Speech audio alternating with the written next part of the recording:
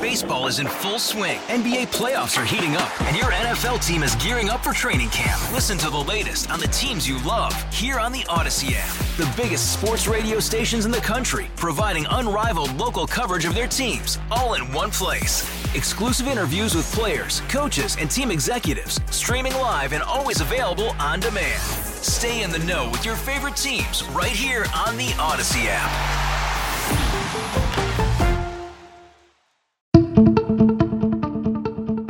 Welcome to Face Connecticut, an in-depth look at today's issues. Good morning and welcome to another edition of Face Connecticut on WTIC News Talk 1080, WTIC FM, and WTIC.com. We are pleased to be joined this Easter Sunday by Howard Schwartz, Executive Communications Director for the Better Business Bureau of Connecticut. Good morning to you, sir. Good morning, Aaron. Nice to see you. Good to see you as well. Well, personal information in the headlines today with news about Facebook and Cambridge Analytica, so we thought we would have Howard on to talk about what sort of information about you might be out there and how you can help to protect yourself. So let's start with what information is collected and what might be out there on people that they may not be aware of. When the Facebook data, if you want to call it unauthorized data release happened, at the time people simply didn't think that by downloading an app that you'd be giving permission, tacit permission, to collect information on all of your friends. Didn't even matter whether they consented or not, and that was the frightening part. And it all started with an app called This Is Your Digital Life, and it was distributed in 2014. It was developed by Cambridge Analytica, which, as you know, has its own issues right now. And again, we don't read our terms and conditions. Folks who downloaded it, all of their contacts were hit without their express permission, and that turned 270,000 people into 50 million people. And people had no idea how their information would be used or who it would go to. And I think what we're seeing with these 50 million people having their data compromised is the way it was taken, what it was used for, shows an example of how that information can be misused. These terms and conditions often read like novels. Should we be reading through them? Difficult question to answer. The quick answer is yes. The more practical answer is there should be more prominent disclosure. Issues are disclosure, privacy, and informed consent. And that means if someone's going to be collecting your information, you should be told that. You should not have to go through terms and conditions to do so. What we can say, though, is the Internet's a business. It is a huge business, and really the commodity is our information. So in a court filing by Illinois, they said, paraphrase, but pretty much this is it, Facebook is not a social media platform. It is the largest data gathering systems in existence today. And people will say, well, what's the big deal? I go online, speak to my friends, send texts. Well, to answer your first question a little bit better is people are now able to download a log to find out what kind of information was being mined from them. And among those were call logs, who they were calling, telephone numbers, how long, any texts that were being sent through Facebook as Facebook's messenger service. They actually kept the texts. We have an assumption that when we go on to any site that our information is there and it's gone. I mean, who wants information on our telephone calls? If you downloaded the app onto a smartphone, it took access of your information. So there's a feeling among many there was not adequate disclosure. There are many folks who are very, very, very upset because they didn't realize to what extent their information was being sold. And they also found when they downloaded their logs that pretty much every movement they made put together a profile of who they were that could be used in a number of ways, including the stores that they've looked into. And we think that we put something in the computer and it just goes to somebody else with another computer in between. But as we were talking before we came on the air, I realized this when I sent an email to somebody. And in the text of the email, I had one sentence which mentioned something about a friend of ours in Texas. When I received a reply, all of a sudden there were ads for things to see in Texas, places to visit, best hotels. And though it may not have been written by an individual, that information that I thought was private was being harvested by a machine or otherwise. The same when we're talking to, for example, Siri. I'm not picking on Apple. I'm just saying Siri. When we ask Google a question, the Internet's got a very, very long memory, and we can't put the genie back in the bottle. What we can do is clean up the things that we do, and hopefully there'll be some legislative pressure brought to bear after these investigations that companies are more upfront about what they're doing with the information rather than making you go through 5 or 6 clicks and a whole lot of trouble to find out what's going on. General rule, if you get a service for free on the internet, probably you are the commodity and your information is being used to market to you or for other purposes. One of the interesting things I've found about the news coverage in the past couple of weeks is even what you like on Facebook can help to build a profile of you that is useful to marketers. Absolutely. And that's where you see an example where there are allegations that the information was marketed was to use targeted ads to change political opinions. Again, it's a business, and we should remember every app we download, free or paid, there's something in exchange. The internet is not free. And what we're giving in exchange is our information, which is bought and sold without knowing where it's going or how it will be used. And now that we're seeing the depth and breadth of the amount of data that was taken, that's of great concern. And if it's not, it should be of tremendous concern to everybody who uses not only a social media platform, but what sorts of things you're dealing with if you're going on a search engine. And there are ways to protect ourselves that we could talk about from a technical standpoint. Exactly. What can someone do to help protect their data online, aside from maybe getting a law degree and reading through every list of terms and conditions for every online service? Good point. Very first thing is if you see apps that you don't recall or that you haven't used, get rid of them. If you see an app that appears out of nowhere, get rid of it also. Most important is now we have to accept what we've sort of known about, and that is everything. We put up pictures of our family, our friends, perhaps our addresses, email, telephone numbers. All of that stuff is up for the taking. So from the point of view of consumers and people and businesses for that matter, we've got to remember the lessons of Facebook and what's going on and really be careful about how we communicate.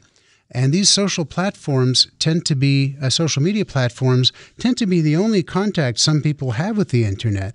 So all of their messaging will go through there. Every opinion they have, every link they click on will give an idea as to what are the things that interest you. More and more, you seem to be able to log into different websites using your Facebook credentials. Do you recommend not doing that and maybe setting up a separate login for every different service so there's not one centralized database with all the information on you? Well, I would ask the question rhetorically, is that login and password captured when you log into a site through it? Do they get that information? I don't know, Aaron, if they do. But for example, this happens when you do log on to a new site. It'll say, would you like to open up a new account or use your Google account or Facebook account to log in? Even if they're not capturing and saving that kind of information, once again, we arrive at the question, how much information do we want out there? Do we want to take any risks with regards to another party collecting it? So personally, I do create a new account. I just do not want to log in under with some other account that might tie itself to an application or a website. And I think that we've got to become much more jaded about the internet in general. We know that stores track us. We know that shopping malls track us. There are states where they have billboards that will actually track you as you go around. One of the things that we can do is to turn off our Wi-Fi and our Bluetooth when we're not using them. That won't stop the data hacking. That'll protect us to some degree.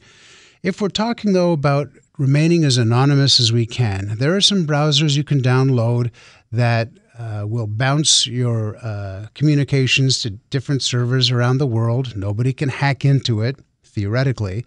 And there's something called a VPN, a virtual private network. You can get them online. Some are free, some you pay for, and it basically does the same thing. You could use, for example, so the experts say, your virtual private network if you want to do banking in a free Wi-Fi hotspot, because your information's scrambled and it may go to 7 different countries, so nobody can really follow it where it is. And we're going to be hearing more about VPNs, these virtual private networks, in the days to come. Another thing to remember is Facebook, and they're not the only ones, will put a cookie into our browsers. And even though you've logged off or you've left the Facebook page, that cookie's still following you. So something we should become aware of is what's called an internet cache. In order that it doesn't take so long for a web page to load every time we go there, it keeps pictures that might come up on the web page, images, and all types of other information, including these tracking cookies. Now, these cookies are not necessarily dangerous. They just want to know, and sometimes it's not personally identifiable information. That being said, knowing that anyone else whose site you visit can have access to those cookies, you should be clearing your cache on a regular basis. And in the case of Facebook in particular, because I can speak about that one, not only do I close the page, I will clear the cache, close the browser, and open it up. For folks who don't know how to clear your internet cache, you'll find it under Tools and Options. Every browser gives you the opportunity to clear that cache, and sometimes have it clear itself automatically when you log off. You are listening to Face Connecticut. We are talking to Howard Schwartz. He is Executive Communications Director for the Better Business Bureau of Connecticut. There have been data breaches in the past. Personal information has gotten out there. There has been a backlash. It seems this time, though, the backlash is bigger. What changes might we see as a result of this issue with Facebook and Cambridge Analytica? Aaron, this is a game changer, the likes of which we've never seen before. And that's probably why Congress is getting involved in the Federal Trade Commission, and there have been lawsuits filed by the individual states, and Connecticut is among them. So the lawsuits is one issue in terms of how the information is handled. But we have seen so many data breaches over the past few years that it's unsettling that we've sort of become used to it. You know, this is the new normal. Well, it's not normal. We can't do anything about that. So what the hope is as a result of these investigations, that legislators will step up to the plate and say, we've got to have limits on the sharing of people's data. You should be able to opt in or opt out without having to go through 7 steps to do so. So again, we've got those issues of privacy and informed consent, among others, that should be addressed. And then in the perfect world, it should be very clear that if you download an app, Angry Birds, whatever it is, that you should know exactly what it will be taking or asking to use, and particularly on our smart devices, because we don't always know, depending on whether you're using Android or the Apple iOS, we don't know how that information can be collected and used. And in fact, people who've had the Facebook app on one of those systems found out that it was getting the call logs from their telephones. So that's worrying. We should be worried. We've seen accounts in recent weeks about people saying, I've had enough, I want to delete my social media accounts. Certainly, they're in the minority, I'm guessing, but it's more difficult than you might think to cut ties with Facebook. Well, that's also an interesting point, because I deleted, I feel like a dinosaur. I deleted my Facebook profile 12 years ago. There are only so many times I want to speak to someone who I haven't talked to in 35 years.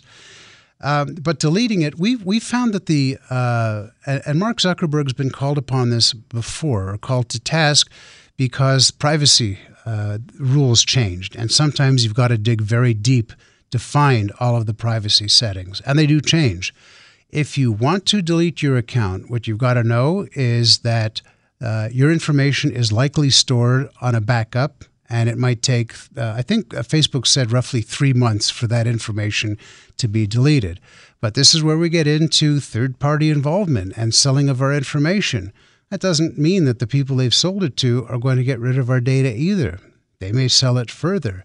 And this is why when we do surveys, there are a lot of surveys on social media, when we play games, when we respond to other links that people send us, anything that we respond to can be used to define who we are and supposedly target us for friendly ads that are the things that we're interested in. But there's the other side of that. This started with desktop computers, and as people have migrated oftentimes to smartphones, this tracking is now mobile. And as you mentioned, things you can do to help protect yourself: shut off the Wi-Fi when you're not using it, shut off the Bluetooth, shut off the GPS functionality of your phone. What other tips do you have for people who are worried about being tracked on their smart device? First of all, put a password on your smart device. I was reading some statistics, and more than half of people who have smart devices have not put a password on it. In and of itself, depending what you've got on your phone, if it's stolen or you lose it, that's an issue, obviously. But people are putting passwords and logins and bank account numbers in their contacts, figuring, well, all right, I have a password, there's no problem. Well, there is a problem, because we tend to look at smart devices, a phone, for example, as a phone that stores other information. Let's make no mistake about it. A phone or a smart device is a computer that's capable of making phone calls. And that's why hackers are doing everything they can to get into our phones and to manipulate them and those sorts of things. With regards to our phones, the interesting thing is, though, more than half of us don't use a password on our smart devices. I don't know of anybody who does not password protect a laptop or a home PC. But those are considered small potatoes right now. The big money and the big interest right now is on the smart devices, simply because I believe that we put so much more information on those than we would store on our personal computers.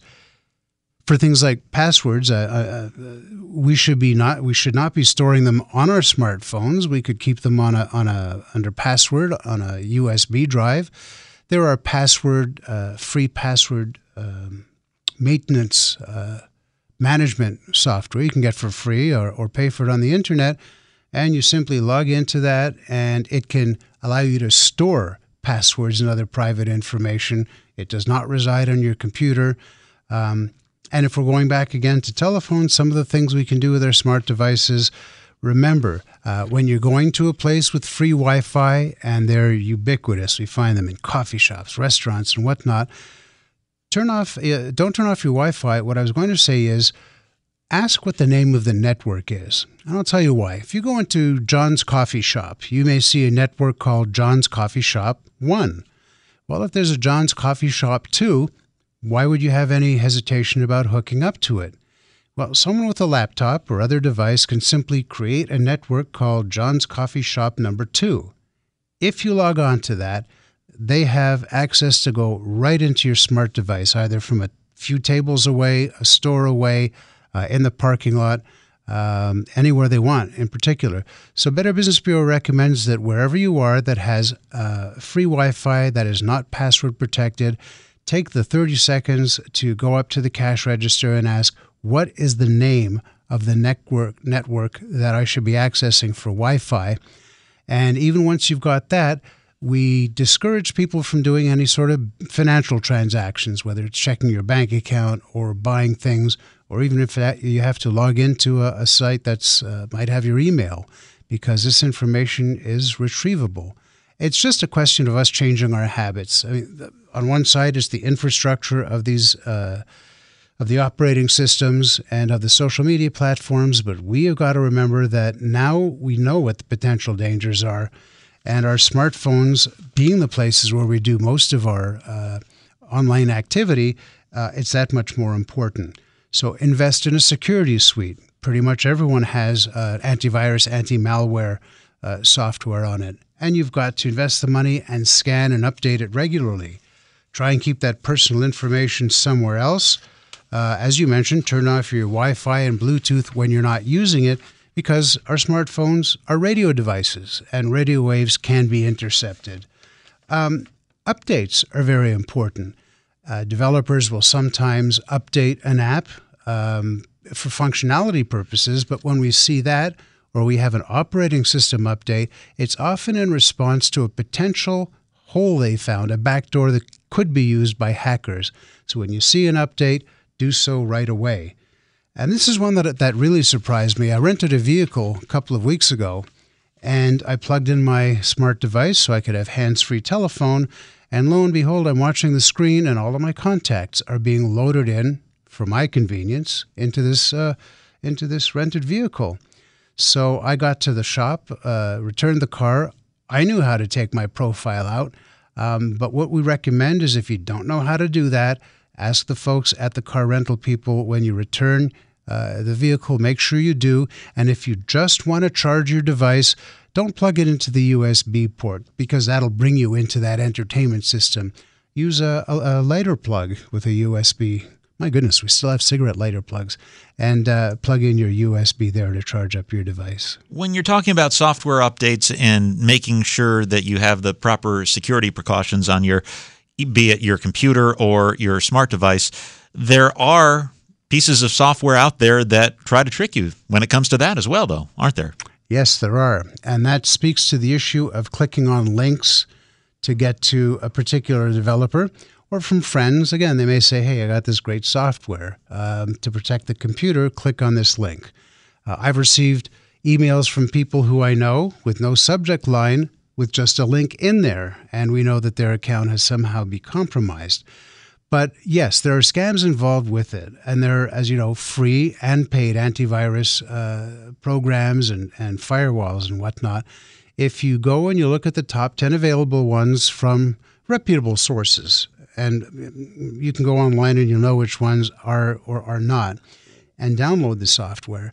But what we have to remember, and by the way, putting in the URL, the web address yourself is so important, because you can get an email that pretends to be from a financial institution or wherever, and if you click it, you could end up with a virus or taken to a lookalike site that wants your personal information. So download the software, but keep in mind it is only as good as you manage it. That means you've got to update your definitions. Often the definitions are the various new viruses that come out from one day to the next. And scan. If you're using your smart device every day, like most of us do, you should be scanning it every day just to make sure that there's nothing in there. And two of the common ways we do get viruses in our smart devices is you'll get a text from someone you don't know saying, if you click this link and fill out this survey, you're qualified to get a free tablet computer. I don't think so. What you will be eligible for is to get a virus in your smart device. Same with an email link from someone you don't know. When in doubt, don't click it. When in doubt, don't click it. And there's a little trick that a lot of folks don't know. I received one that was supposedly from the FBI. That logo was on one side, and the other was from the Internal Revenue Service, telling me that I owed money and I had to click on a link to update my information. The sender said FBI. And what you can do to find out whether or not it's genuinely from them is you take your mouse and you hover it. Don't click. Just hover it over the email address. And if it shows that it's not, for example, bbb.org or fbi.gov, then you know you're being scammed. And you could do the same thing with a hyperlink that claims it will take you to your email provider because you've received a notice that your inbox is supposedly overstuffed. You put your cursor over that, you hover it, and it'll show you where it's going to take you. Good advice. Howard Schwartz, Executive Communications Director for the Better Business Bureau of Connecticut. Thanks so much for joining us this morning. My pleasure, Aaron. Take care. Thanks for listening to Face Connecticut. I'm Aaron Kupek. Enjoy the balance of your weekend. Face Connecticut is a production of the News and Public Affairs Department of WTIC Radio.